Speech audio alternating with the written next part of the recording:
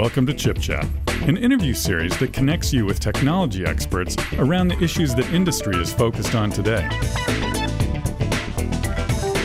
And now your host, Allison Klein. Welcome to Chip Chat. My name is Allison Klein. Today, I'm delighted to be joined by Carlos Morales, General Manager of the AI Software Group at Intel. Welcome, Carlos. Hi, excited to be on. So, Carlos, we've had a number of AI guests on the program in the past, but this is the first time that you've been on Chip Chat. Can you tell me about your role at Intel as the GM of AI Software Group and your background in this space? Sure. So AIPG, the AI Products Group, is broken into several vertical organizations. One is focused on the training accelerator, the NNPT. One is focused on the inference accelerator, the NNPI. And then there's a software organization. And so that's the group that I run.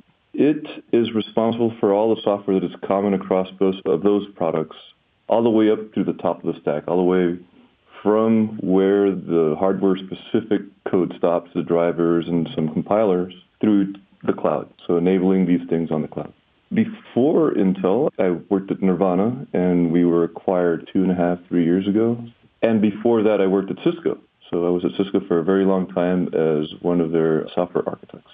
Now, you recently spoke at O'Reilly 2019 about a new innovation from Intel called Nauta. Tell me about Nauta and what that fulfills within the AI software landscape. So Nauta is something that we've been working on in some fashion or other for 2 or 3 years now. The first generation of that was the Nirvana Cloud. Back before the acquisition, the way that we exposed our technology to the world was via a cloud application. And our goal back then was to have this black box where you sent in a model. We did all the magic stuff you had to do to train the model. We managed your data for you, and then we gave you back a trained model. For various technical reasons that didn't quite work out, it turns out that you don't want a black box. Data scientists want to get their hands dirty, tweaking a lot of different things inside the black box. So we started again. We called this second thing Nauta. It's a Latin word. It stands for sailor in Latin. And we picked that because all these applications have a nautical theme. All applications that run on Kubernetes, which stands for helmsman in Greek. So it all kind of fits together. So about 1.5 years ago is when we started working on this new generation. We scrapped everything except our learnings. So Nauta is built from the ground up. It is cloud native, meaning that it is intended to run on Kubernetes. And it's a way for data scientists and their teams to come up to speed very quickly in terms of how you set up your environment. Turns out data scientists aren't interested in doing server maintenance and orchestrating systems and so on. They want to do data science. And so we abstract all that hard work away, and we collected over the last 3 or 4 years the best practices for doing that and put them in one software package.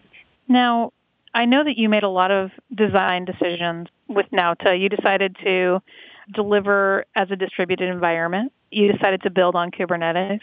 Why did you make these decisions, and why are they so important in terms of what data scientists can actually deliver with Nauta? There's 2 parts to that question. One, it has to do with distribution. When you run a model on multiple servers, it's actually pretty difficult to set up. Once you have it set up, it's easy and it scales well and you get cool results. But getting that first run to go quickly and use your networking efficiently and set up all your parameters correctly is hard. So that's one of those best practices that we captured in Nauta. And it's more important for Intel than it is for our competitors, because it turns out that when you have accelerators ready to go, you don't have to distribute across servers all that often. But when you want to run a very large job on Xeons, for example, you do have to cross server. So, for example, Nauta is fine-tuned to run across 16 Xeon servers, meaning that you can use all those 16 servers quickly and efficiently. Those are expensive. So the other side to Nauta is making it easy for multiple users to share those.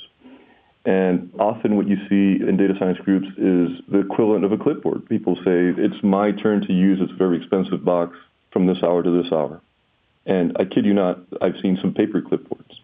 So the other side of the software package is that you allow very efficient, very easy sharing of this expensive resource across large teams. In terms of design decisions around Kubernetes, we've been observing this happen for about 5 years, almost since the beginning of the expansion of the deep learning world. A lot of the early players, Google, OpenAI, Element AI, Clarifai, used Kubernetes first. Kubernetes was not well suited to AI, but they started putting extensions and modifying Kubernetes to make it work better. And basically, when you take a look at what Nauta is, it's capturing, again, those best practices, the things that Google put into place and so on, in one easy-to-install, easy-to-deploy software package. Now, you've also integrated a number of open source capabilities into the software, Jupyter Notebook Access, optimizations for TensorFlow and TensorBoard. Why was there such a focus on open source in this, and why are these important? So, that was one of our design principles. Don't write anything that already exists. It's very important from 2 points of view. One is that we hope that this becomes a community-supported product, and so it has to be designed as open source from day one. And 2, open source is ingrained as just a fundamental part of the AI ecosystem. If you want a project to fail, one sure way to do it is to not make it open source. So this product was made from day one to be open source. We didn't put any special IP in it. And then we also make sure that we leverage tools where they exist. So, for example, you mentioned the optimized TensorFlow images. Those are, of course, open source, but they're open source by Intel. I mean, Intel is the company that takes TensorFlow, which is a large open source project, and writes optimizations so that TensorFlow runs well on Intel architecture. So all we did was take that stuff that our sister group was open sourcing and pulled it right back into Nauta. Why invent it twice? Another interesting thing is that Dell has come out to be a lead proponent of Nauta with their Ready Solutions for AI program. Tell me about the collaboration there and why this is so critical to growing industry support for Nauta. Yeah, that's a really interesting one. When you do a survey of deep learning appliances, if you want to call it that, the Ready solution is not strictly an appliance, but it's in that category. There aren't many that are the full package. When you look at our competitors, they give you just a little bit more than bare metal plus a little bit of software. So maybe a way to download containers and run containers. And so this is a really interesting experiment that Intel and Dell explored jointly. We were putting a full stack. It's a turnkey solution. You can go to Dell's website, click one button, you get everything. You get all the hardware. You get the cables, which surprisingly enough, when you're buying 16 servers and wiring them together, these little details are really complicated to get together.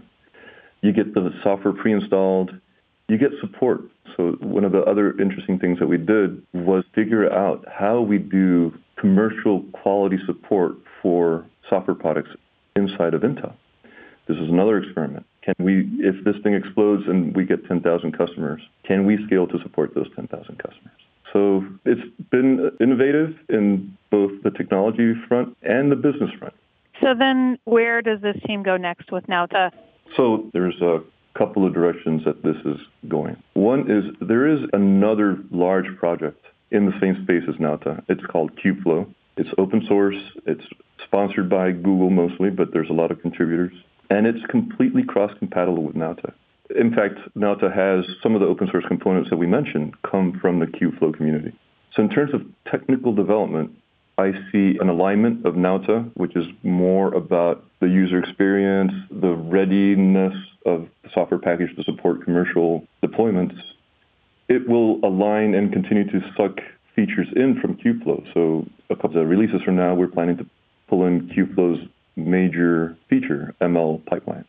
And the other direction is what hardware does this belong on? This distribution problem that we talked about for Xeons is going to continue to exist when we start selling the NNPT, because that product is designed to scale out massively.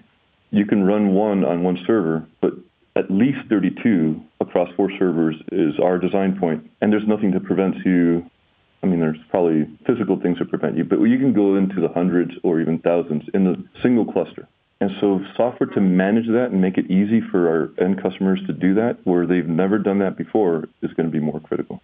And Nauta will play a role in that. That's very exciting. Well, Carlos, thank you so much for the time today. It's a real pleasure. I can't wait to have you back on the program. Thank you. And thanks for the opportunity to talk about my favorite toy. I mean, serious project. Visit ChipChat online at intel.com/chipchat. And for more information on data center technologies, visit intel.com/bigdata, intel.com/cloud, and intel.com/data center optimization.